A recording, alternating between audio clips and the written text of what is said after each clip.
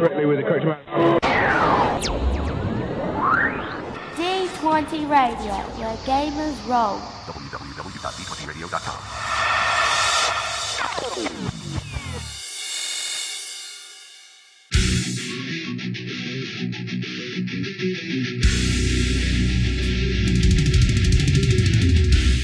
Welcome to Me and Steve Talk RPGs, a podcast where me and my friend Steve try and help you get the most out of your role-playing game experience.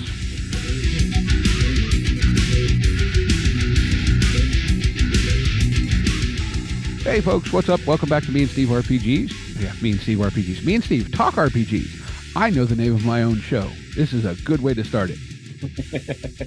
And, well, I'm only one Steve tonight because the other Steve is off fishing with his father, so I hope he has a good time, catches fish, and, well, in the case of what they're fishing for, I hope the weather turns crappy so they actually can catch some. They're fishing for steelhead up in Lake Erie. Oh, okay. And steelhead do not like bright, sunny, warm fall weather. Okay, that'll do it. So, in any case, to help me do a podcast this week, I have enlisted the help of the voice you have heard, that being GM Phil. Hello, Gamer Nation. How is everybody? And Steve, how are you? I am doing pretty good. And before we get into too much else, our D20 Network spotlight this week is, of course, the Order 66, of which Phil is one of the hosts. Yes, correct. We haven't had too many episodes lately. It's been a heck of a year. And, also, I mean, there's a lot of material out there, certainly for us to cover. But it's also very difficult to sometimes find the momentum and find the energy when the line itself, the Star Wars role-playing game, it's not dead. It's, in fact, from what we've heard, the books that Edge Studios reprinted are finally starting to hit stores. So that's a good sign. They've started to hit, I think, in the UK. We haven't seen too many of them over on this side yet, but because I've been on the lookout for a few myself, and still a good sign. Still a good sign. Hopefully, maybe Chris and I will be able to get back to recording more regular episodes in the new year. We certainly have a lot to talk about as far as Star Wars goes. We've had Tales of the Jedi. We've had Andor.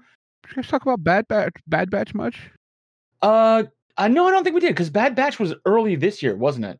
Might have been. I know season 2 was originally supposed to be out now. Yeah, and that then got they bumped it back. Yeah.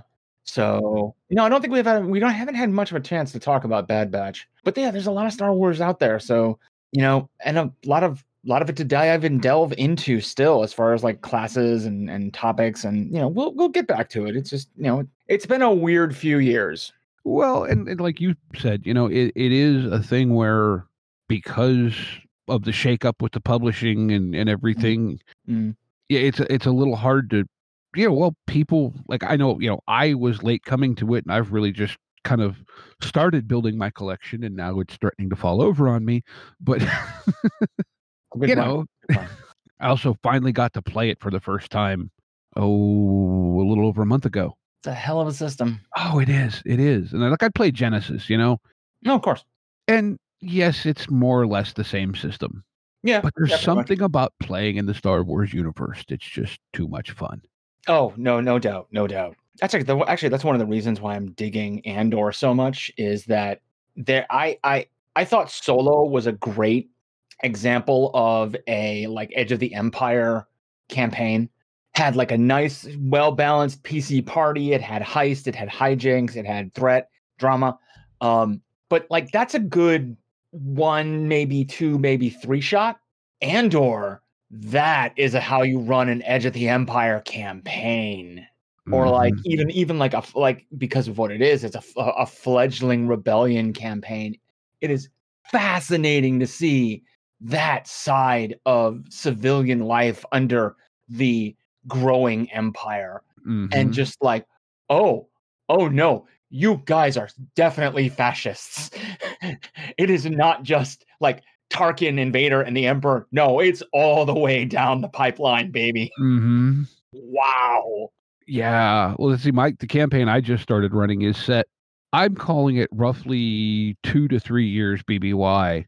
I'm thinking it right about between season 2 and season 3 of Rebels is where we're starting, which is, I think, kind of, if you will, almost at the zenith of the Empire's power, probably. Yeah, sweet spot. Real sweet spot. But also there's, and this will tie into our topic for the night, Sure. But there's also, while there's a decent amount of background canon there, there's not a lot of actual. I'm not a big EU person. I haven't had time to digest it all. If you weren't in there from the beginning, it's a lot to try to digest. My gods.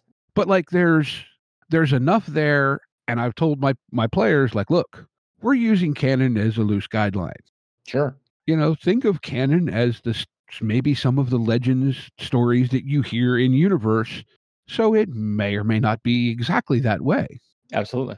One, for me, that takes a little stress off of me going, I have to make things exactly fit. And if I want something somewhere else, then I just put it there and, well, you heard wrong. Sure. So yeah, Order 66, great show. I'd never listen other than. I don't recommend it. Do you have any? How did that joke start? Oh man, it goes back to like Saga Edition Order 66, like way back in the day, where some of their earliest bumpers were like, Chris knows that story. Basically, it boiled down to, like someone's like laughingly, oh, no one listens to the Order 66 podcast. And it would, it was something along those lines. But man, we're talking like gods, like 9-10 years ago at this point, that joke started. And it just kept snowballing from there. From what I understand, it really cemented itself when the writer of the Saga Edition version of the Star Wars role-playing game, Rodney Thompson, they got him on recording at, I think it was at like a Gen Con somewhere, where it's like, oh yes, this is Rodney Thompson, lead developer of the Star Wars Saga Edition role-playing game, and I never listened to the Order 66 podcast. And and they freaked out, and then it just became a thing. And everywhere after, they always try to get like someone attached to either the game line or a celebrity or whatnot to say, I never listened to the Order 66 podcast. And it's just been the tagline ever since. Mm-hmm. I just find it amusing, although I'm sure it's very, very confusing to the unaware. There definitely have been people who are like, what, huh? So it's good times. Yeah. All right. Well, yeah, but I thought, given, your experience specifically with Star Wars, but you've been gaming for a long time. Sure. But I wanted to have a conversation about canon, that being canon with one N, not two N's, although two N's could come into play at some point. Another discussion at some point. Yeah. And just around using it, ignoring it, dealing with that player or players inevitably that go, well, actually, and all that, right? Because sure, I've said it before on the show, and the other Steve has said it as well for different settings. Like, I intentionally avoid, in addition to the fact that I'm just not that into high fantasy, but like the classic Forgotten Realms, Dragonlance, whatever. As a GM, I don't want to compete with the lore that the diehard fans have internalized for those settings. Sure. For whatever reason, I do not feel the same way about Star Wars with that. Okay. Steve has said he does feel that way about Star Wars, less so about the D&D settings in particular. Okay. So, not to speak for him, and I said I can't explain to you why, because I think to say that the fan base is just as rabid for Star Wars as it is for Forgotten Realms or Dragonlance or whatever is probably accurate. Yeah, that's a thing. But like you've said, at least on the Order 66 podcast, you've spent most of your gaming career running games in the Star Wars universe. Yes, absolutely. Probably going back to the game that was the first one I ever played. I started playing with 2nd edition WEG. It was the very first game I ever played. My college roommate went, we're playing Star Wars. We need an extra person. Do you want to do this? Here, we'll give you the Wookiee. I'm like, okay, I can sit there and make bear noises. There you go. Yep. No, the blue book, the blue cover book with Vader's head on it. That was my first copy of any Star Wars role-playing game ever. Mm-hmm. So yeah, and it's funny. This has been the largest stretch where I haven't run a Star Wars game. It is clearly something that, that honestly could also be some of a motivation as far as like why we either A, haven't done an Order 66 podcast show in so long, or B, getting back to doing them on a more regular basis as a Star Wars game. But honestly, it's kind of, not to tangent too badly, but it's been sometimes hard to get games moving of late, and we don't need to go into that why. I'm sure it's been beaten to death on many episodes. But I can definitely say that my attitude about canon, and very specifically Star Wars canon, has evolved as the years have gone on. I used to be a rigid adherent to canon. I used to never want to have players intersect with the main cast of, back then we just had the three movies, and in the late 90s, and starting in the late 90s and more mid 90s rather, like any of the Timothy Zahn stuff and the extra books and novels that were starting to come out and finally starting to broaden the Star Wars universe. Less so much of trying to get intersected with those things and just trying to do my own thing within those settings and understanding that, okay, there are these play points, but let's play in the New Republic era because that's not scripted out. I don't feel like I have to necessarily adhere to canon or anything like that. I remember that there were certain times when I would, I remember a certain campaign that I ran that was going to be years into the future, but what eventually would be the legacy era, where there some of the players were playing the descendants of the Skywalkers and the Solos. But then when they actually came out with a legacy era, that particular game that I wrote that stuff for was long and gone anyway, so it really didn't matter too much. But it was kind of interesting to see where the official Lucasfilm folks took it. But yeah, as the years have gone on, I've done a lot more and with being more open to messing around with canon, not just Star Wars, but some other things too, because it's fun. As much as we might want to, George Lucas, Dave Filoni, Jon Favreau, they're not going to come kicking down your door and say, no, you're playing the universe wrong. You got the story wrong. You can't go messing with the stuff. It's not going to happen. So really the only things that are stopping you from, running into the Skywalkers, the Vaders, the Emperors, is just, what your table wants to do, really. Yeah, well, and I think, just in specific with Star Wars, for me, the thing of it, the galaxy is so vast. Yeah. And I think we've seen with some of the stuff that's come out recently, you can have a neat little story all tied up in this little tiny corner of the galaxy that, look at, okay, for as much as it probably was no one's favorite series, Book of Boba Fett. Book of Boba Fett happens on Tatooine. Mm-hmm. Now you have Boba Fett, they bring in Cad Bane for the cameo. Yeah. You have Luke come in and whatever. Yeah, I get it. They were some of the better episodes of the series, but I have theories about that show, and we don't need to get into all that right now. All right. But it was a tight, concise little story in a little corner that really didn't relate much to the grander galaxy. Right. And there's no reason you couldn't do that in a campaign. Dare I say, that's the majority of Star Wars campaigns. That exactly. Like this wonderful story that happens adjacent and sometimes overlapping that Venn diagram of touching onto the main storyline and then kind of dipping back into its own thing for a while and then maybe brushing up against it again or having these odd little intersection points. But I'd have to guess and gather, and certainly in my history, that's predominantly what a lot of gaming groups do. Is that the Book of Boba Fett idea, Yeah, well, and I wonder though, in D&D or whatever with, like I said, Forgotten Realms, it just feels like everyone wants to go to Waterdeep, and then you have all the characters from all the everything and Drizzt and not so much Waterdeep, but you know what I'm saying. And it feels like the only parts anyone wants to play are the parts where there's massive backlogs of canon material, and it's like, well, if I don't know what all is a GM, how do I not screw up what my players are expecting? Right. Yeah. And that for me is intimidating. I mean, to give you a Waterdeep example, I'm in a game that is currently taking place in Waterdeep.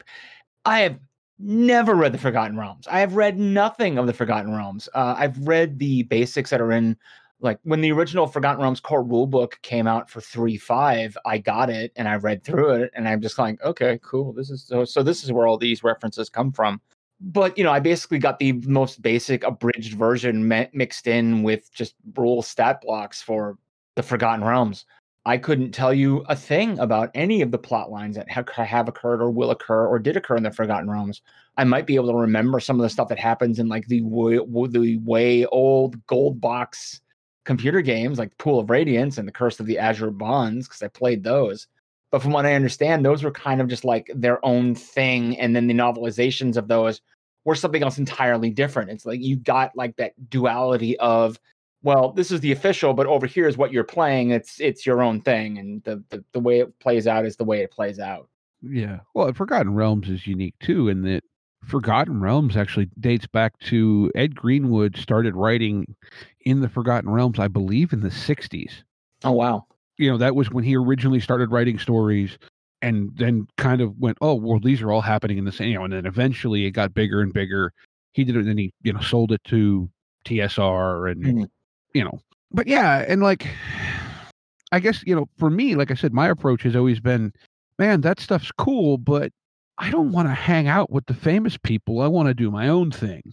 Yeah. I want to make my own impact. Yeah. And so like, but I guess, for me, it's kind of been a thing where, again, because I got into gaming late. I was a freshman in college when I really discovered role-playing games. Sure. So I didn't have, didn't start playing in middle school like a lot of people did.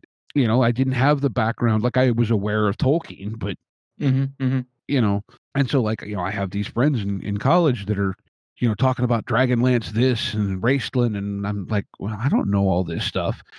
And at that point, I was thinking more as a player.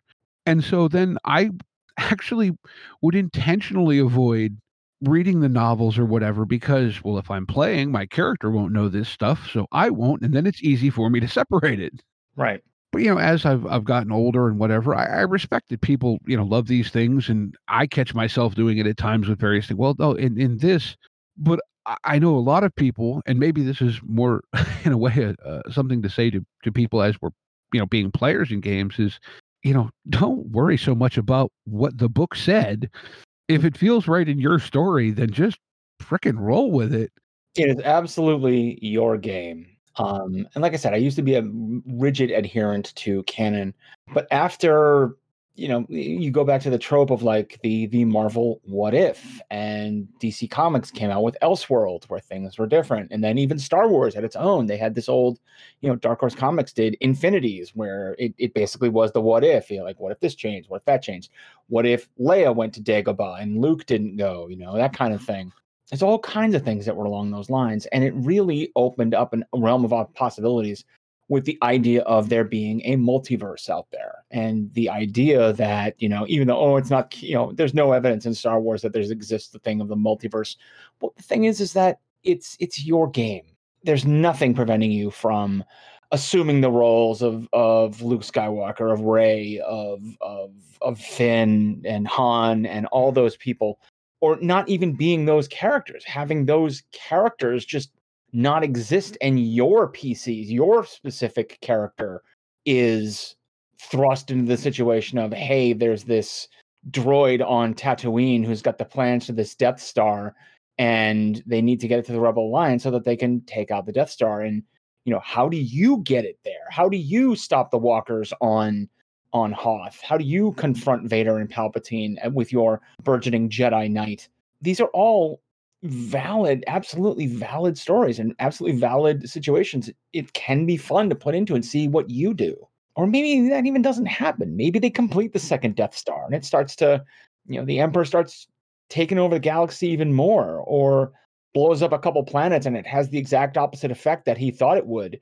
It drove more planets into open rebellion than like cowing under the heel of the Empire and being, crushed in its iron grip. Maybe there's more open warfare in the galaxy because the second Death Star is out there. Yeah, it's fun to play about that stuff. Oh yeah, it and I guess then, maybe that brings into another. We've talked a little bit about kind of those adjacent storylines, if you will, where you're touching into it, or maybe you do something where maybe you you play out part of like something similar to the Rogue One story, but your players have to go somewhere else and steal the plans for the Death Star instead of Scarif, or or they're involved in getting the defected pilot from Rogue One in contact with anything like that, right? Yeah. But then there's also, and I've heard you and Phil talk about this, or not you and Phil, you and Chris. You are Phil, not Chris. Yeah. Talk about what most people call alt-U games or alternate universe, and I think to me the interesting way to do those, and I'd be interested, is to pick some point where this one thing happens differently and then just extrapolate on that divergence. Yes. You know, like for me, I've been thinking about this for a while, and I someday would like to play with this. But what happens if Bail Organa wins the chancellorship instead of Sheev Palpatine? Mm-hmm. How, does Palps then openly join the Separatists? But then what does he do with this clone army that he secretly built that he really needs the money of the Republic to go collect? Sure. But, but that's half the fun then is playing with that. Well, what if? And there really is no blueprint.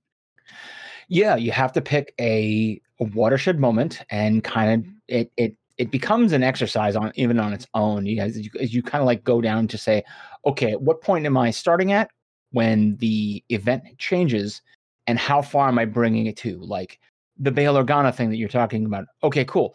Are you playing the time of episode 1? And okay, now that Palpatine's lost, and now that he's still just a senator, what happens on Naboo? Does he become open in his does he say like, well, screw this failed, I might as well just go open now and just be a Sith Lord? Although that really doesn't make much sense because there's 10,000 Jedi and there's just 2 Sith. Well, 2.5, depending on if you pay attention to certain cartoons. But like, or do you take it 10 years later where the clone army's ready?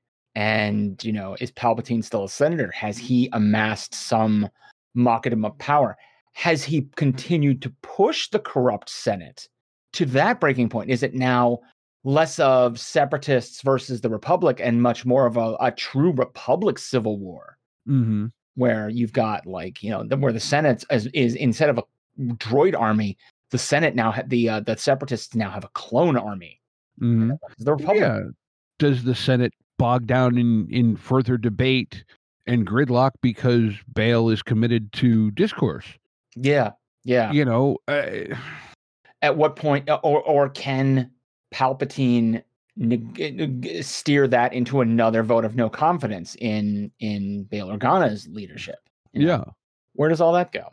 Yeah, I mean, in this case, we are talking specifically Star Wars, but I think it still applies to any fandom, if you will.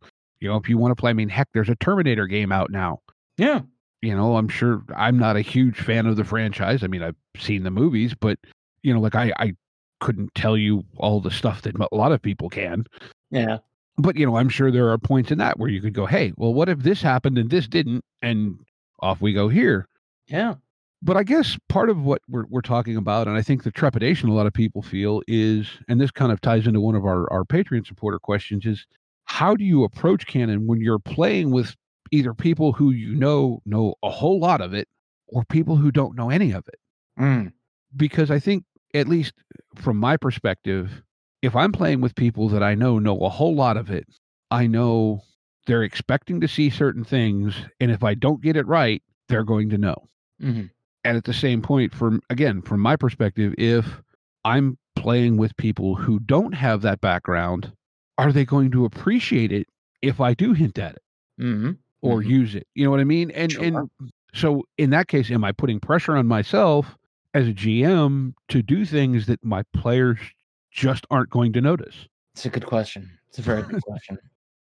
Kind of to start with, let's talk about the folks who are hip deep in canon. They know it to backwards and forwards, and they're expecting certain things, and they're expecting Easter eggs. Really, it's kind of what it is. A real good example of that is like trying to watch a Star Wars show with my fiance. She's seen the movies and she's watched a lot of the live action stuff, and we're trying to get through Clone Wars. But that's a lot. Oh my God. Trying to get through Clone Wars, trying to get through Rebels. But, there are certain things where she's enjoying the story. She's enjoying it, and so going right along with it and having a good time and watching it. Meanwhile, every little Easter egg that they drop in the show, every mention of a planet, every mention of a person or a particular droid model or something, some reference that's in there, and I'm just freaking out in this corner. we're enjoying the show on two separate levels. We're both enjoying the storyline. We're both having a good time. We're both watching it. It just is that the people who are more focused on and more familiar with the canon, they appreciate the little nods and the little drops more. So as a GM, it can be helpful to satiate and satisfy those people by putting in the little comments, the little nods, the kind of like awareness of, oh man, we're here on this planet at the same time as that's going on. Oh man, and they can kind of see like, oh, okay, we can expect like maybe for some reason they have to go to Endor, and while the Death Stars are under construction, and it's before the rebels even arrive to try to take it out or infiltrate the planet. But maybe they like one of the things that I wrote as kind of a story beat for one of when Fantasy Flight Games did Allies and Adversaries and Gears and Gadgets and Starships and Speeders. I can't remember which book I wrote it for, but there was a little story hook where like you find a ship and the ship has a hidden treasure map, and the hidden treasure map takes you to this forest moon in the Endor system. And you have to go in there and sneak in down to the planet and infiltrate and find this treasure ship while the Empire is building a second Death Star in orbit. And little do the folks actually know, at the time. So it's this nice, that's a neat little intersection of canon, But then we got the people who are like my fiance, who have no idea what's going on in Star Wars outside of like what they've seen in the movies. They don't know. They didn't read Wikipedia and all the compilation comics, and they have no idea who Doc Aphra is. They have no idea who Black Kyrgyzstan is. Any of that stuff. So, and I'm feeling that way in the Forgotten Realms game that I'm in. Like, okay, cool. I'm in Waterdeep. I know Waterdeep's got a lot of history in Forgotten Realms. Couldn't tell you a thing about it. And so something happens, and it really makes you feel like just a Joe average person in the series. Because if you're just this Joe average citizen in the galaxy, you have no idea the importance. You probably don't have any idea of the importance of kyber crystals, or you just know that the Inquisitors are bad guys, and that the Jedi were these guys who, like, supposedly tried to do good things, but ultimately just get wiped out. So okay, you've got that plausible deniability that can sometimes make it kind of fun to discover in game, because you're both getting the surprise indoctrination while you're playing as a player and as a character.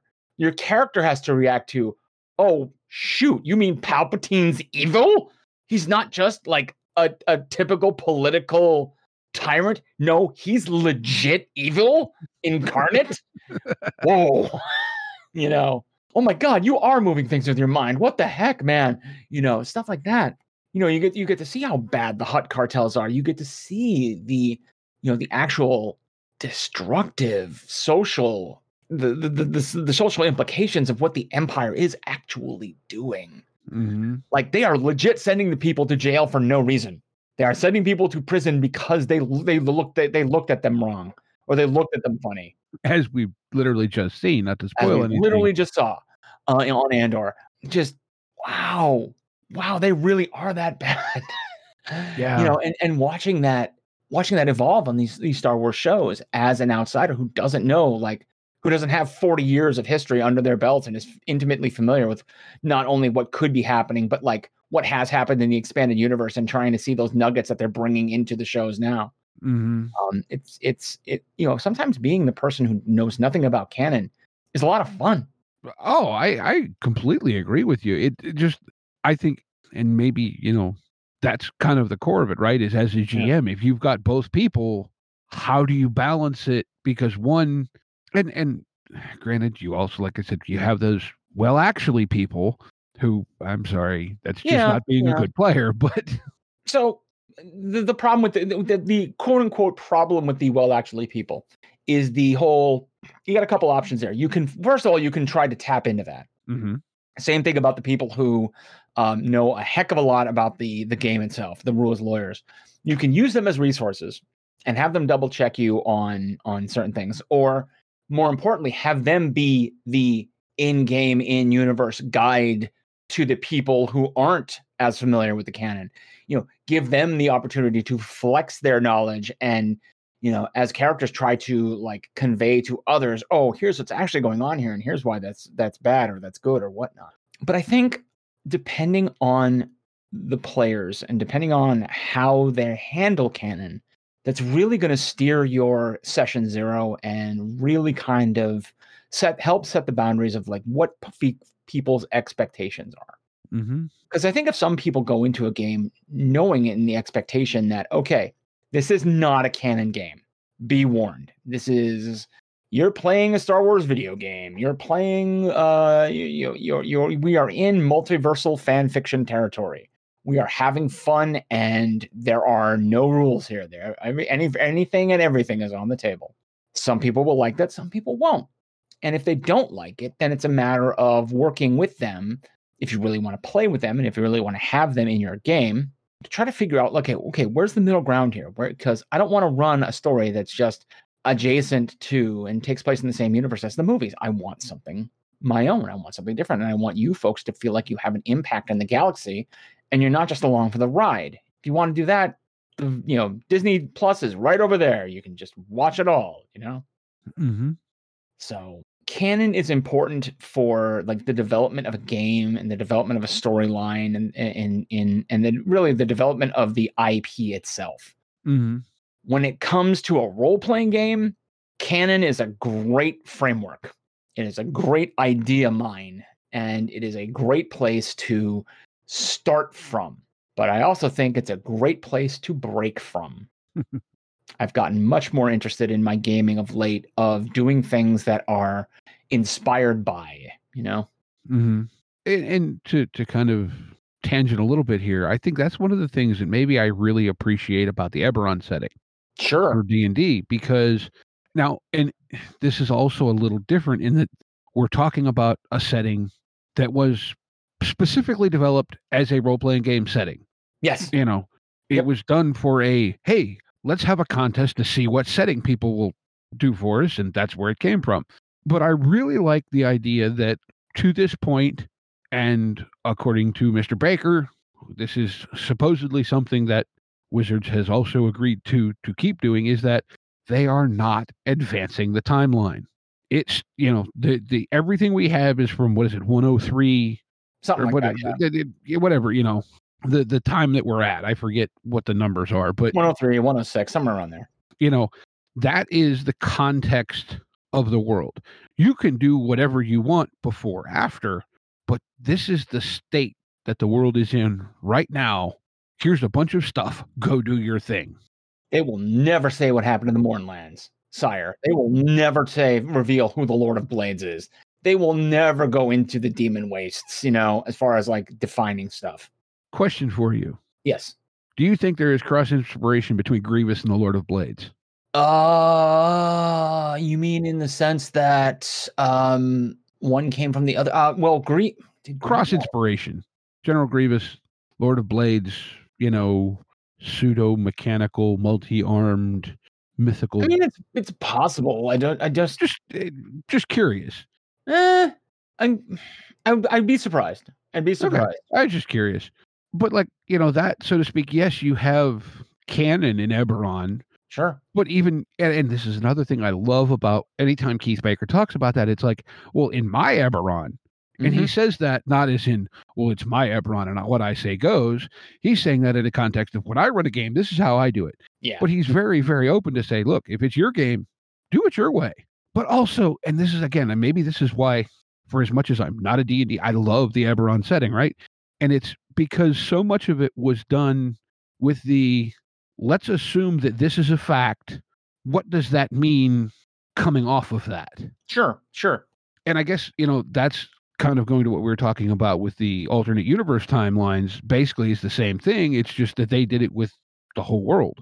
Yeah, legit. They changed one thing and it's something else entirely. I mean, you get kind of the same thing when you start talking about people who are very familiar with the Marvel comics and then what they did for the cinematic universe. The cinematic universe is definitely inspired by the comics, but there are marked changes. And they've come to explain that in universe is like it's a completely different. It's an alternate you. It's a metaverse. It's not a metaverse, a multiverse. Yeah. This actually happened in this parallel universe over here, you absolutely can do the same thing in any setting you want. Make the change. Have your own Star Wars cinematic universe, although that makes less sense, but you know what I mean. No, but I think, and you touched on it. I think to me, the key point here, and you mentioned it, is being clear about how you want to approach it when you do session 0 and when you set up your game. Talk to your players and figure out where you're going, or at the very least that they're on board for what you want to do. Mm-hmm. Because otherwise, the guy who knows all the canon is going to be fighting you the whole time. Mm-hmm. And then that just makes you're feeling either just annoyed or in some cases intimidated because, right, well, this guy knows so much more than I am. Like, look, I'll be honest, I had a situation in the last few years. I really wanted to play Star Wars. I was trying to convince this guy I was gaming with at the time to run Star Wars. Mm-hmm. Even to the point I was willing to play the 5e hack of it because I wanted to play Star Wars. Okay. And I could not convince him to do it. I'm like, you'll run Curse of Strahd. You're a massive Star Wars junkie. Why won't you just run some Star Wars? Why wouldn't he? I don't know. Oh, okay. We ended up kind of drifting away from just because of play styles and Sure. you know, that kind of thing. But well, COVID had some things to do with that group kind of breaking up too. Yeah. But yeah, and like I said, I don't know because of the group of us that was getting together at that time, he was far and away the most rabid Star Wars fan. And he was comfortable running games. So it was like, to me, it seems like a natural fit. But yeah, like you said, I think, you got to sit down. And, like for my players, I told them, look, I said, I've seen the movies. I've watched most of the animated stuff. I haven't read a lot of the books. I said, so we're going with the idea that canon is kind of a loose guideline, a framework to kind of just sort of be there, and we'll use what we need. But if something doesn't quite fit, then we'll make it our own thing. Sure. And everyone was like, okay, fine. We just want to play Star Wars. Yeah. Okay, here's another question. This again going to one of my Patreons' question. Do you think the pressure for canon is worse from your players or on yourself? Oh, well, that's going to seriously depend on the person. Me with Star Wars, at times, definitely myself. At times, especially anytime before, I would say 2012, 2013, I was very hard on myself with sticking with canon. I don't think there was really anybody in my gaming group who was as big a Star Wars nut as I am. Well, with one exception. There was another guy who was a fanatic as well, but he was much more laid back as far as it goes. And if we started to play around with play fast and loose with canon, he was a little more open to it, I think, than I would have been at the time. Mm-hmm. But as things have gone on, as I got inspired by Chris and his alternate universe game, I ran my own alternate universe game. So I got more open to the idea of being okay with playing with canon, being more open to changing things around and not sticking with what the books have done or what the movies had established or what the cartoon series was locking down. So I really guess it depends on the person. It really does. Because I know GMs who are like, don't give two craps about canon, but I know players who are just the same way. And likewise, I know players who were like your friend and they're just like, no, canon is religion. Canon is law. You don't mess with it. Yeah. I think I'm probably put more pressure on myself, but that's also just my personality in general. Yeah, that's really what it boils down to. It's your personality type. But I guess, and this was another point brought up by one of our listeners. He said, sometimes he'll just they'll be playing. He'll tell one of his players to look up a Wikipedia on something and treat it as if, especially if they get a good roll on some sort of lore check. Sure.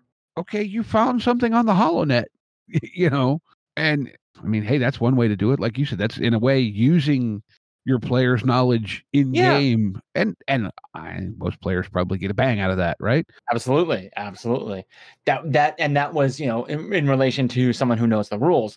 That's one of GM Chris's big pieces of advice is if you have someone at your table who is the rules lawyer who knows the rules, use them. Use that resource, and you call on them a couple times for rules clarifications, not judgments, clarifications. You've got them. you've got them. They are happy to flex that muscle, and they feel that the more often than not they will feel honored, and like it'll be a massive esteem boost that they're able to do that they're able to provide this service to the table. Sometimes it goes to their heads, but for the most part, it can really be a huge boon. A huge boon if you know how to tap into that. If you can tap into that correctly. Mm-hmm. So yeah, well, I do that because I, through my attention span / schedule, routinely am like, I've got a good solid grasp on the framework of things, but every time I try to drill into the details, I see something shiny. Yeah. And away I go, chasing the shiny thing. It's really hard to keep some of them rules straight. Well, and I've said it before, I am a spirit of the rules person as opposed to a letter of the rules person. It's just the way I like to operate. Absolutely. Absolutely. You know, look, if someone is a letter of the rules person, good for them. For me, that becomes much more board game than role-playing game. Legit. And for me, that activates a different part of my brain. You know, which is where, like, I prefer playing much more theater of the mind. You put a grid and minis in front of me, and I start doing math. Yeah. It's just the way my brain works. Fortunately, the narrative dice system, it's less of that because it's not, you know, square for square. It is zones. It is like rough, like kind of medium range away, kind of short range, kind of long range. It's a lot more fluid as far as distances go, and even like medium range outside might be completely different than medium range inside. You know, it's what the situation dictates. So there's less. It's still fairly tactical, and it's less strategic. You know, it's less chess game where you're trying to figure out like, okay, if I move there and then move there and then move there. For me, it's much more of a visual aid, which I need because I'm a very visual person. So that's why I like to use maps and minis and stuff like that, because I want to be able to convey what I see in my head to what other people, so that we're all kind of on the same page, or at least in the same book, you know? So, question off of that, I'll even tie this in and make it tie back to canon. Watch this. Have you ever encountered players who, when you put a map down in front of them, view what they see on that map too much as canon, and then it stifles their creativity to go, hey, is there a whatever in the area? Absolutely. There are several maps that I use where, and I will routinely say, you know, this is kind of like just kind of vague as to what this is. You know, this is a good outline. This is a good map. This gives you a general idea. Oh, well, I want to pick up one of these piles. You know, I want to use the force and pick up one of these missiles and fly it over there because, you know, it's a starship hangar and the artwork has like a trolley full of missiles on it. And I'm like, oh, that's not there. Like, but no, it's right there. Hey, Phil, is this control panel right here? Is that there? You know, or they will routinely reference the map. Like, oh, cool, there's this room full of crystals. What's in these crystal rooms? Like, no, guys, there's no crystals there. But they're right here on the map. Like, guys, come on. So, yeah, that is the one problem with using pre-drawn, pre-generated maps is they're handy as hell because they're right there. But like, oh, Phil, is this actually a medical suite? No, it's not a medical suite. What is it? Storage. Well, that's lame. Shut up. Was there medical stuff in the storage? Yeah, exactly. And actually, that's when I start leaning over to like the pile of story points going, I don't know. Is it a storage filled with medical supplies? You know. Well, the more I get into it, the more I've come to love the narrative dice and that whole system, because it I don't know how to say it other than it makes the table work together so much more than a traditional system. You know what I mean? In the context of, not that it does anything to enforce teamwork, but that because it is so narrative, one player comes up with something and then somebody and also's off of that or is inspired. And it just, like, if you can get the players to give that first initial bit of input, they all start feeding off each other. And you know, and like, that's my Star Wars game. I've got two people. It's their first experience with narrative dice. And I'm going, oh, geez, you know, I'm not all that good with it, but they're having a blast. You know, they both gamed for years. In fact, one of them is the person who invited me to the Star Wars game all those years ago. Right. But, yeah, to just kind of watch them and to kind of watch them unlock it a little bit in the, oh, I can do that. It's so neat. And how do I want to say the other thing, and this really coming from listening to the backlog, of your podcast and you guys talking to all the devs, is how much those devs love gaming and love the Star Wars universe and all the little Easter eggs and stuff that they put into it. Like when we talked with Jay Little, a year ago, the pip distribution on the Star Wars on the Force die is directly related to a Yoda quote. Yep. And it's like, wow, just these little things, and it's like these, and maybe that's why it doesn't, despite it being this massive game, it doesn't feel that way. You know what I mean? Yeah, totally with it. Oh man. But anyway. Okay, well, here's do you make nerd lore an in-game ability to represent their knowledge, or do you just let them be nerdy? That's a good question. If there's anything that's really if it's not really ultra specific, it is something that could generally be known by the right people in the right places, just as common knowledge, I wouldn't make them necessarily roll for anything like that.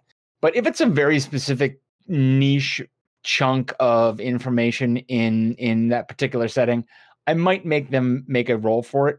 Like, Phil, do I know the significance of the Endor system, or do I know the significance of the Scarif system, or that Kyber crystals are the crystals that are used in Jedi lightsabers?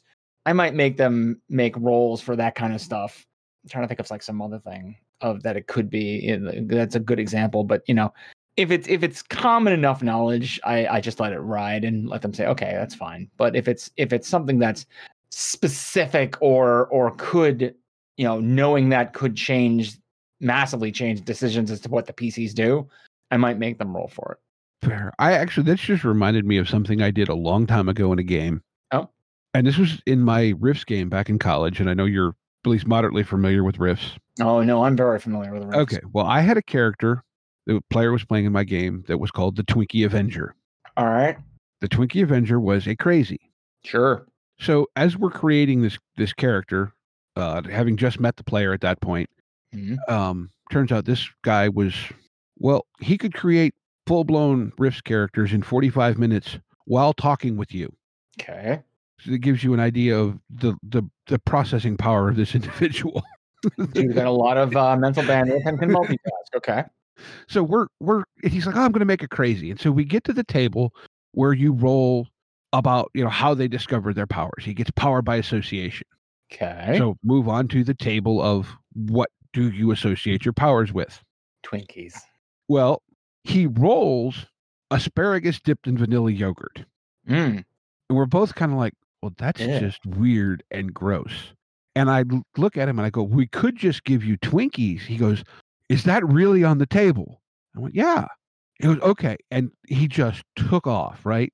The character became the Twinkie Avenger, right? His neural mace was painted to look like a Twinkie on a stick. He painted his fusion blocks to look like Twinkie boxes. Okay. He named his hover cycle FD&C yellow number 5. Sure. Just full on. Deep cuts. I love it. So just on a whim, and because, one, I didn't know any better at the time, and because this was Palladium, and it's the system that defines skill bloat, I'm like, I'm going to give you a skill. You get Twinkie lore at whatever %. It's fair. Because why not? Yeah, why not? He actually figured out a way to use it in the game once. That's cool. I respect that. Well done, you crazy bastard. And reading that question brought that back to mind, that and this was the player putting together player knowledge with character knowledge of the thing he was trying to figure out and going, well, okay, this thing, there was an ad, a Twinkie ad in this comic book that would explain. Oh, God. Oh, man. Did he reference like the one-page Batman versus Joker who steals the box of Twinkies from the cart and just... I don't remember exactly what happened. Oh, God. And there may not have actually been a Twinkie ad in the thing, but it had something to do. They were trying to figure out who Loki was. Yeah. Okay. So, but his explanation was, well, let me make a Twinkie lore roll. And he made the roll, and he goes, well, there was a Twinkie ad in this Loki comic book that I found. That ain't right. Oh, I love it. I love that it. character was, and then of course, he was completely into like this pseudo superhero thing, to the awful distress of our Cyber Knight, who we were routinely referred to as faithful sidekick. It sounds about right. But that character was so much fun. Nice. I don't remember how he died, but I do remember he did spectacularly. I'm sure. Oh, I'm sure. Yeah, because he was a crazy. So, in fact, that may have been the one. He may have died in the night Bubba went crazy. At which point, again, I've told the story on the podcast before, but my party self-inflicted a TPK on itself. And if I remember right, I know that Twinkie's player was the first character that died. Yeah. Whether it was Twinkie that died or if it was Zinger, his cousin, the Juicer. For those of you listening at home, I am now clutching the bridge of my nose in my hand. Okay. Okay. His character dies, and he looks at the player whose insanity is what has started triggering all this mayhem and goes, okay, I'm now playing the voices in your head. Seems fair. Which he did while simultaneously creating a new character. Yes, who was Captain Marvel, except his version of Captain Marvel was the excuse for it being a player character, a useful character. He wanted to play Billy Batson. Gotcha.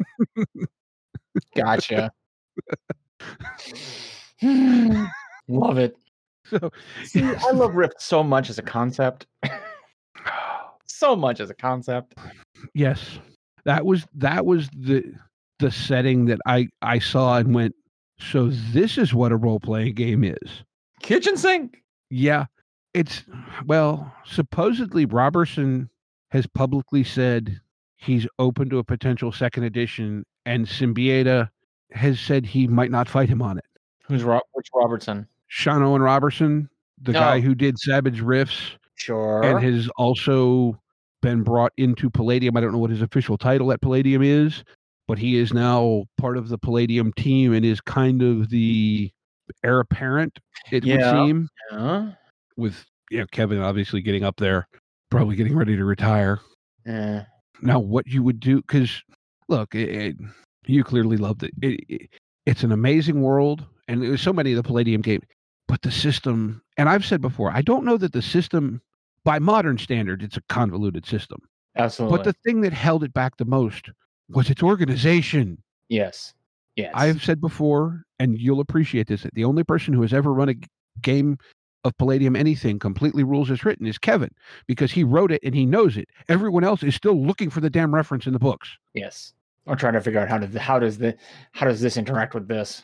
Yeah. And I mean, it's a little bit of a packed up mashup of old school D&D and BRP, but yeah, and it also comes to the point where like you go back to Heroes Unlimited, Teenage Mutant Ninja Turtles, and Other Strangeness, and it kind of worked on that level. Once you threw in ninjas and super spies and they're like 50 different martial arts, you're just like, okay, is this really necessary? Even first edition, even the first like iterations of Robotech was doable. You understand the mega damage thing. All right, I can kind of get that.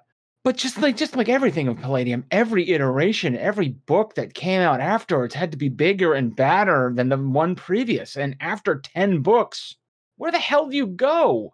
Like when book number 5 makes everything in book number 1 obsolete. Just why? Yeah. Well, I've said, it in some ways it is a system that defines the concept of power creep / power spiral. Yeah, absolutely. Skill bloat. Didn't what are they up to? Like 4 pages of just skills in a list? Yeah. And again, rules is written. If you don't have the skill, you're not supposed to be able to make a check for it. Not at all. Well, so because I don't have carpentry, I can't swing a hammer. Yeah. I might be able to swing it well, but yeah, I don't know. So there's, like I said, there are rumors swirling that it might happen. Although I don't know. I just bought the Savage Rifts box because it was there when I was somewhere, and I went, well, okay. I was about to say, Savage Rifts is pretty much, as far as I can tell, it's basically a Rift second edition. It effectively is. I do know that I think the storyline is advanced 3 to 5 years ish from the Palladium books. Yeah. But I know everything lore wise had to be run through Palladium before they were allowed to release it. Of course. I don't know. Like you said, it's Savage Worlds is a game though, for me. I really want to learn it, but I have a feeling, and maybe you could have some experience. It feels like it'd be a lot easier to learn in person than online. Darren West, good buddy of mine, he will convert you to Savage Worlds in a heartbeat. You play one game with him. If you're able to get down to Gamer Nation Con in April, try to find whatever Savage Worlds game he is writing. Probably will be Rifts, might be Risk, might be Robotech actually, because I know that he's got Savage Worlds Robotech. Okay. And since the theme of it is the 80s, that would really fit. If you can get a Savage Worlds game in with Darren West, if you don't become an immediate fan, you will still gain at least a very good understanding of how the game works. Mm-hmm. And you can decide for yourself whether or not it's something that you're like, I can grok this, or you're just like, fun, but the system isn't for me. I have the core book. I've read most of it. But it's hard to grok it till you play it, right? Well, it feels like, it feels like the tagline is Fast, Furious, Fun. It feels like it may be a little more, I don't want to say slap happy, but like a little more punchy and hyper pulpy than what I usually want to play. I could see that. You know, like the narrative dice system is rather unpredictable. Can be. But you still have a pretty heavy handle to steer it with because it's narrative. Where Savage Worlds feels like the dice can ace out and throw you all sorts of stuff that, now I can't do the thing I was doing. Yeah, that's actually some of the problem that I've had with narrative dice system and some other systems I've been playing. It's like, once you do narrative dice, it's really hard to go back to pass fail. It's super hard. You just kind of look at it going, that's limiting. I think that's one of the reasons why I'm playing a D&D spellcaster in my games, because if I cast a spell and the dice aren't with me, I usually at least get some result out of it. Mm-hmm. You know? Fair. Yeah, we'll see, like the narrative dice though, but you know what I mean, where it feels like as a GM you have a little more of a set of handlebars. You know what I mean?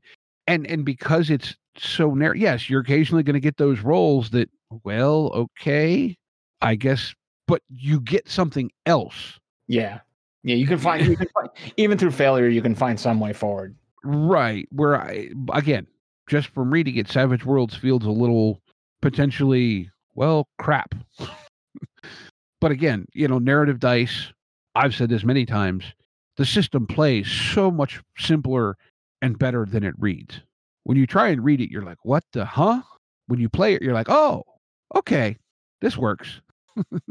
Right. I'm trying to figure out how to tune it a little better, and so thus I've been listening to you and Hooli and trying to read all kinds of things, but something about that intentional obfuscation of the math seems to be working a little too well.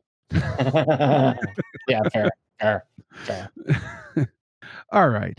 Well, let's see. I think we've kind of touched on pretty much everything that our patrons had to ask. Cool.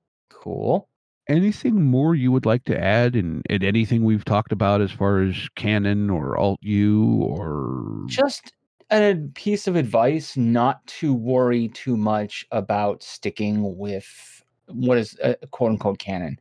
If that's what your players want and will enjoy, and that's what you enjoy, and you want to be kind of like the other stories that are happening in the main universe, go for it. Have a good time. Understand that you are probably within the majority of what the other games are doing anyway. But if you are curious to touch on some story points that are established canon and kind of see like the Kobayashi Maru scenario of how would you handle this particular situation, don't be afraid to dive in and have a good time. I mean, like I said, Filoni, Favreau, and Lucas are not going to kick down your door and say you're playing it wrong. Have a good time. All right. Well, I guess with that, anything you would like to plug, other than your podcast, which we've touched on, and I know you have this 404 project. I don't know what else you might have going on. Sure. I have a hat. Nice. The Forge podcast did finally release the episode that Brett and I recorded with them a time ago. That goes over our Mechasys setting, where we finally got a chance to talk to that. Finally got that to go on the air, and that was a fun time. That was a nice little remember. Oh yeah, we did have that conversation. Oh cool, that got said. Oh yeah, that thing. So Forge podcast, Mechasys podcast, Mechasys discussion. That was a good time. It also kind of got me with some because we've been working on another project. Actually, no, we talked about it, so we can. Anarchy in Dragon City, which is our homage to the cyberpunk Shadowrun type settings and adventures, and greatly inspired by, with our own unique twists upon them. We've been working on that a lot. We are hoping to get that out the door shortly. Shortly could be by the end of the year. Shortly could be by Gamer Nation Con. Shortly could be later. But it's really at the point where we're just kind of like trying to smooth everything out. We're finishing up some playtesting and basically just trying to get everything written pretty and laid out. Yeah, Brett actually came and ran the adventure he ran at Gamer Nation Con last year for Steve and I and a few of our listeners. We had a blast with that. He and Kimber did a fun job writing up that setting. We've been having some blast with it. The whole like Shadowrun and heist and things. That's fun. Yeah. Actually, that's a great way to just kind of describe it. It's like Shadowrun meets Blades in the Dark. So that's a pretty good way to describe it. In the sense that Blades in the Dark is very heist oriented. It's also very, if you're playing it straight in the kind of Blades in the Dark setting, they're in a city. You really can't go anywhere outside the city for various reasons. And the Anarchy in Dragon City setting is very similar in that regard. You're in this city, this corporate dystopia run by, in this particular instance, a dragon. And outside the walls that the dragon is maintaining is wild space, and all kinds of monsters and other scary shit is out there. Sorry if I swore. But yeah, no, that's kind of it. Okay, yeah, no, that it also feels grittier than especially Shadow the Beanstalk, which I think is a really cool kind of post-cyberpunk sci-fi setting, but it doesn't have the grit that I want in cyberpunk. I could see that. At least not on the surface. It might be there, but I think it's able to be there. It really depends on your GM and your group's play style. I also came to Cyberpunk via 2020. I'll tell Storian, baby. I will say that book, for its era, it just so well, like everything in that book just oozes the attitude that they want you to have. It did in that setting. It really did. And I will say, for a game system designed in the late 80s, I think it was miles ahead of most other designs that were its peers. Hands down. Mike Pondsmith was an amazing game designer. Did some amazing things. He really innovated a few things that have definitely trickled down over the years. And I wish he had gotten his Mechton Zeta relaunch to go. I know they kickstarted it, and I know it just fell apart. And hopefully they're able to pick it up and redo it, because I loved that game. It was a direct inspiration for Mechasys, and the world that went along with the core, the Algol system, and that was a great setting idea. I loved it. So I hope someday he gets back to it and he's able to finish it off. So yeah, look, you're talking about the trickle down. I mean, the skill system from that game is pretty obvious if you look at that and then look at, say, 3.5 or 5e D&D, that they went, yes. That's he may have been inspired by something before that, but yeah.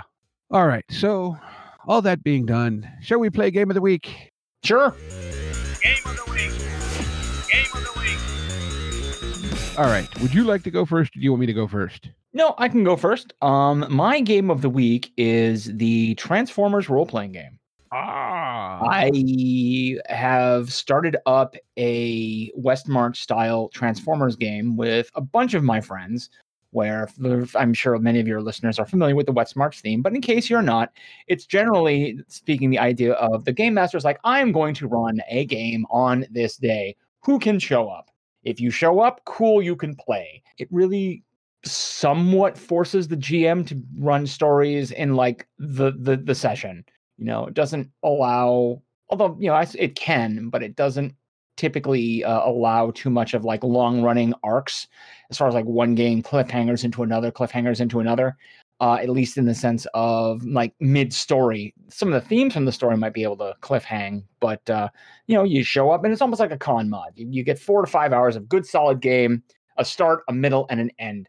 And the Transformers setting uses this new Essence 20 system by Renegade Studios, where you are rolling a D20 and another die from D2 all the way up to D12, or even higher if you like get up shifts, because there are things that you can do to like increase the die you're rolling. But it's neat. It's an interesting system. It is a pass-fail system when it boils down to it, and sometimes it just kind of leaves a little bit lacking. It's a very interesting advancement system too. You're somewhat rigidly structured in like, okay, level 2, this gets up and you can raise this one of these skills. Level 3, this attribute goes up and you can raise one of these skills. It's somewhat restrained as far as what your skills get better in. So as I look at it, it's fairly D&D like in that regard. I mean, it's not like your combat ability is going to go up every few levels. It just does. You can't, not like a freeform system like narrative dice where you could like, oh man, I really need to get up my ranged heavy, so I'm going to dump a bunch of my next XP into doing that. You might not be able to raise up the equivalent skill for 2 levels in Transformers, but it is a fun game. It is a fun system. It's neat to be able to roll around as Autobots and fighting, trying to figure out like what nefarious plot the Decepticons are up to this week and trying to stop them. And it is definitely a system where you want to talk about like what is canon. That is not like a philosophical question in Transformers. That is more like a literal, okay, what's canon? Because you got the G1 cartoon, you've got Beast Wars, you've got Transformers Animated, Transformers Prime, Transformers Energon, the Bay films, Bumblebee. You're like, what the hell is actually canon?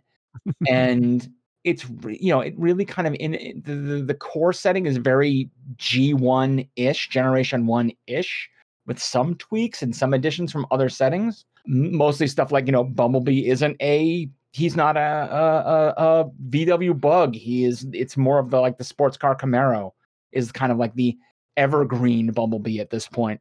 Mm-hmm. And I'm having fun with the idea of like the players right now are basically a lost Autobot colony on a different planet.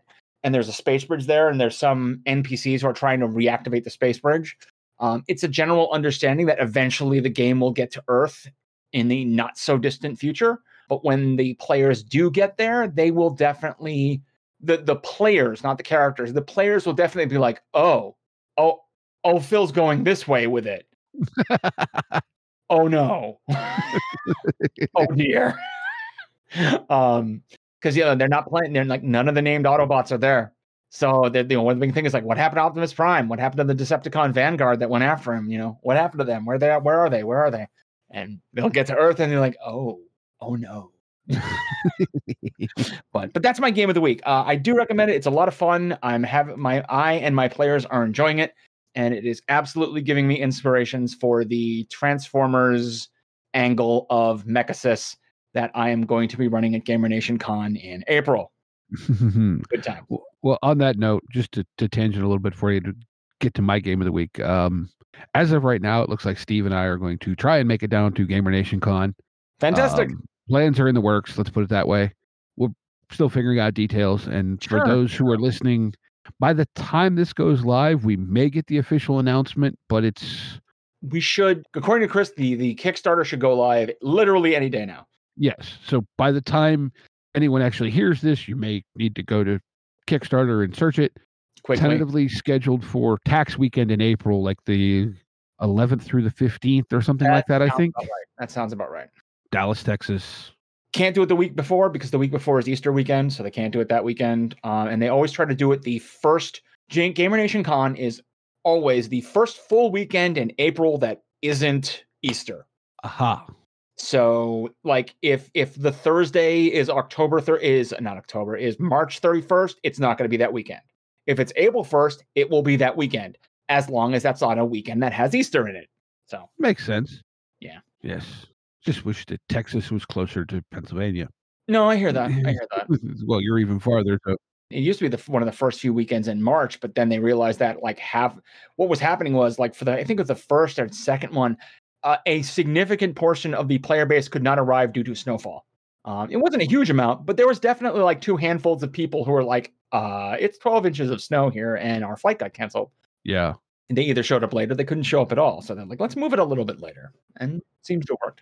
Let me sidetrack here, go back to my game of the week, and then we'll talk a little bit about Gamer Nation Con before we wrap up. Shoot. All right. So my game of the week is a game, and I just found this. It's all of $5 on drive-through. Okay. It's a game called The Silver Road. Okay. It is, and here I'll link it for you in the green room. Here, hang on. All right. Okay. So it is an experimental minimalist storytelling game for 3 to 5 players, written by John Hodgson, who's worked on The One Ring, Adventures in Middle-earth, Beowulf, and the Terminator RPG, among other things. Illustrations by Mike Francina, I think is probably how that's pronounced. That looks right. Who's worked for Blizzard, worked on Magic the Gathering. Little 24-page book, says a lot of AI art. By the way, the pages that they show in the drive-thru listing look absolutely gorgeous. Yeah, they do. But it's saying to play this, you need a pencil and paper. I'm guessing you get away with a pen, all of 1d6 and the book. Huh. And it's That's really right. just, it says bring your own setting, although example adventure and 2 example characters are included. It just, I mean, I don't know. It just, the images looks like something I want to fiddle around with. And for $5, Yeah, I can see that. I'm guessing this Hodgson guy, based on those titles, probably has a Cubicle 7 connection. Because I know the guy who did Beowulf used to be, I think, the art director for Cubicle 7. Sure. But yeah, it like I said, there aren't a lot of details on it, but the images make me, because they're like kind of decrepit, Middle Earth, foggy, but not like overly dark. Just sort of that dreary, slightly spooky, but not over the top dark. I like it. I don't know why. All right, so that was my game of the week, but let's go back to Gamer Nation Con a little bit, because I just wouldn't have been listening to in the last week or two you talking about your experience at Gamer Nation Con 2, as I don't listen to Old Order 66 episodes. Right. Now, I have only been to one convention thus far. Okay. Which was, we have the local group called Pittsburgh Retro Gaming puts on what they call the Pittsburgh Gaming Expo. Okay. Which they did. They got about half of a local convention center, and as a group, they're a little more into retro video games than tabletop games, but they also like tabletop games. Okay. So we had a tabletop section. A local game store brought their board game library that they have in store, which I posted pictures of it on a couple of Discords. It's pretty healthy considering it's one game shop, and that's what I found out later. I knew it was what he had in the store. I didn't realize if you go to the store, you can just take the game to a table and play it. Yes. Not quite to the extent of what I saw in the video Chris posted for Dallas Games Marathon, but I would say a third to half of that. Good. Which is pretty impressive, like I said, for primarily one local game store going, here, I'll bring my stuff. Yeah, absolutely. Absolutely. There were probably 20 feet of shelf space, all filled up with board games, maybe more than that, maybe 30, I don't know. All right. But there was that, a bunch of tables, lots of tabletop stuff going on. Panels, had a huge room full of old retro arcade cabinets, pinball, consoles, everything from literally, like there was an actual Tron cabinet there. There was a lot of really cool stuff. There was a couple of real old pinball machines, and all the cabinets and the pinballs set up free to play. Nice. They had, like I said, rows of tables of vintage console stuff. Vendors selling a lot of Nintendo, Super NES, PlayStation, all the old whatever. There were people there from the 501st Legion. There was and I don't know the name of them, but there was a Star Trek cosplay group there that had their bridge set up. Nice. There was a Halo cosplay group there. They had some cosplay panels. Yeah. So it was a little bit of everything, right? It was really fun, sure. kind of small. About, I think, total take door for 2 days, I think they said was about 2,300. Oh, nice. Which is not huge, but not small. So because I do know that Gamer Nation Con happens in what is effectively a retail storefront, or used to be. Sort of. The retail aspect of Dallas Games Marathon was kind of minimal. Mm-hmm. Take your average. Actually, how do I describe this? If you've ever walked by one of those strip malls that has had either like a dance studio or a small like workout, kind of personal trainer workout type place, that's about the size of Dallas Games Marathon. I don't exactly know the square footage, but it's not like one of those small stores that you kind of go in and it is much longer than it is wide. This one's kind of like a square. So maybe like 2 or 3 of those typical mall store shops side by side. The retail portion of Dallas Games Marathon took up the front right corner of it. So like half a wall and then like round the corner and maybe a little bit that way. Their big draw was providing gaming space and a massive library of games. And you paid basically a monthly subscription fee or monthly membership fee to be able to go in there at any time, at any hour up to like closing, which I think was like midnight, and use their games, play their games, use their game space. They'll run Magic tournaments there. They'll run, back in the day, they ran various other like miniature war game tournaments. I'm sure they still do some like Warhammer stuff and, all that kind of stuff. So the retail is just sort of there as like a kind of a side hustle of like, oh yeah, we can offer this stuff too. But it never was their big thing. They never had like a huge catalog of games to buy.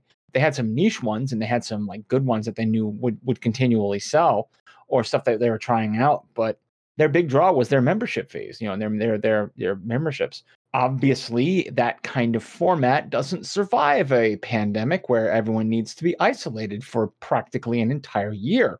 So they closed down, and the idea was that they would not be back. So that's why Chris and Dave and Krista had to go try to find a new venue, and they did. They found this small convention center that was new in the Plano area, I believe.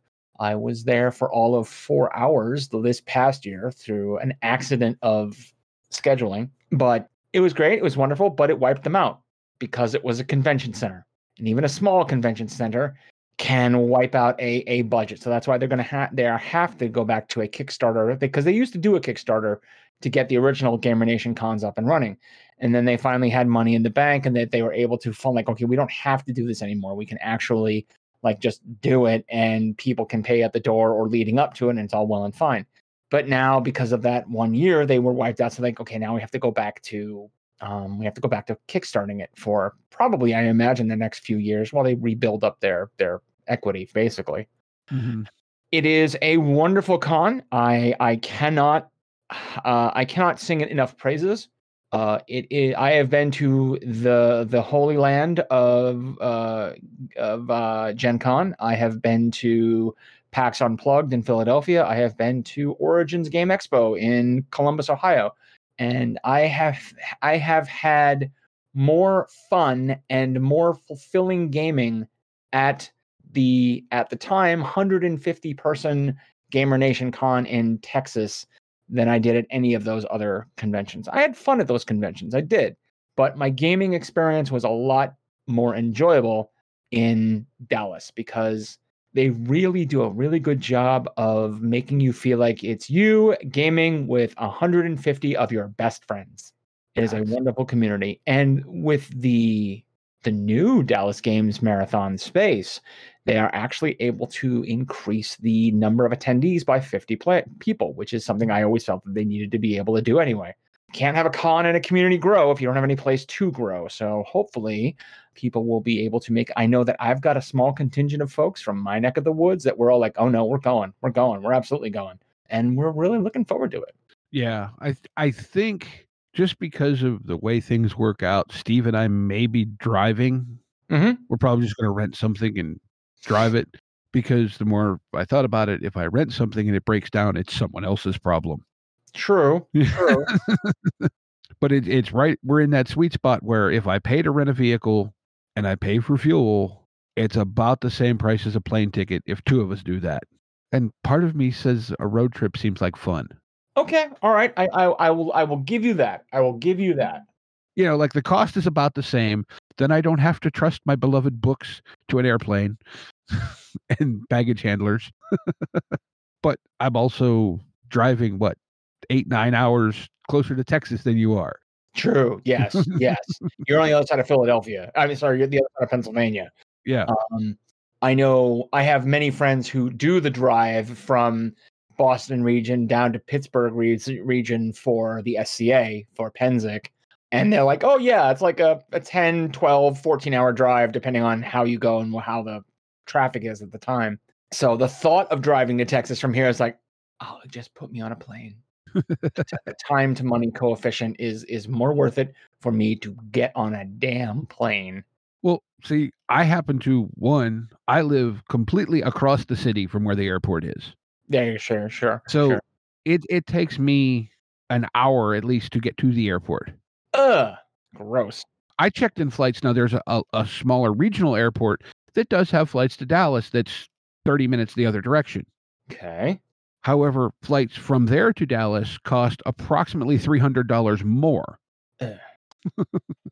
Damn it. So, yeah, but I'm kind of hoping to rustle up enough interest in the greater gamer nation to let's make a caravan. Sure. And pick up people along the way. Because from looking at Google Maps, we go through Cincinnati on down through, and so it's but depending on how we could swing through Columbus and then down. I'd have to look at the maps, but yeah. I think that would be fun, like a little caravan, and all just pull in and we're here. Show up midnight, it's 18 hours. Yeah, that's no fun. That's no fun. But so yeah, Gamer Nation Con sounds like a hell of a good time. It'll be great.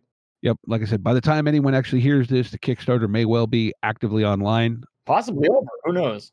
Well, I doubt you'd run it that short because we're recording a week and a half ahead of when this will air. Oh yeah, no. I think he said it was be at least a 3-week, possibly a 4-week Kickstarter. So yeah, I'll link it in the show notes if it is live at the time of me uploading. Sure. Or if I got a preview address. But with that, I think I'd like to thank everyone for listening. Check out the Order 66 podcast. There's lots and lots of great old stuff to go back and check out. Check out the stuff from Studio 404. I already own most of it. Thank you. Check us out. We've got the Discord server. You can find us on Facebook. Find us Discord, Facebook. There's a Twitter account that I usually only post episode releases because I'm a very bad Twitterer. We have the Patreon if you'd like to help us out a little bit. I think that's most of the stuff. So good. With that, I think just remind everyone to be kind to each other and get out there and play some RPGs. Intro and outro music by the band 12 Noon. You can email us at meandsteverpg@gmail.com. You can find us on Twitter and RPGs. Find us on Facebook at Me and Steve RPG Podcast. On Discord at Me and Steve RPGs. And as always, all of these links are in the show notes. Thank you, and be kind to one another.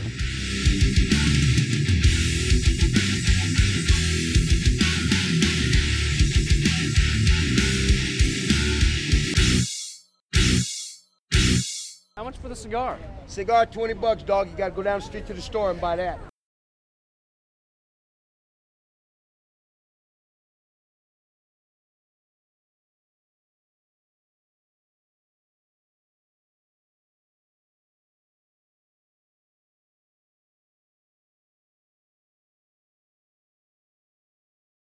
All right, let me hit you with this other question we got. Okay, cool. And I think, okay, where is it? Let me find it here. Because he wrote up this big thing. Where did he put it? Or did he delete it? Did he delete it? If he deleted it, it's going to be a really quick segment. Yeah, well, no, because there was something about your canon, and it was a question about either that or I just imagined it. It was something about what to do when the cannon of a certain gun cannon conflicts with your head cannon, and how do you how do you resolve your head cannon with the cannon about the cannon? But I can't find where he posted it. I'm gonna need a diagram for that question. But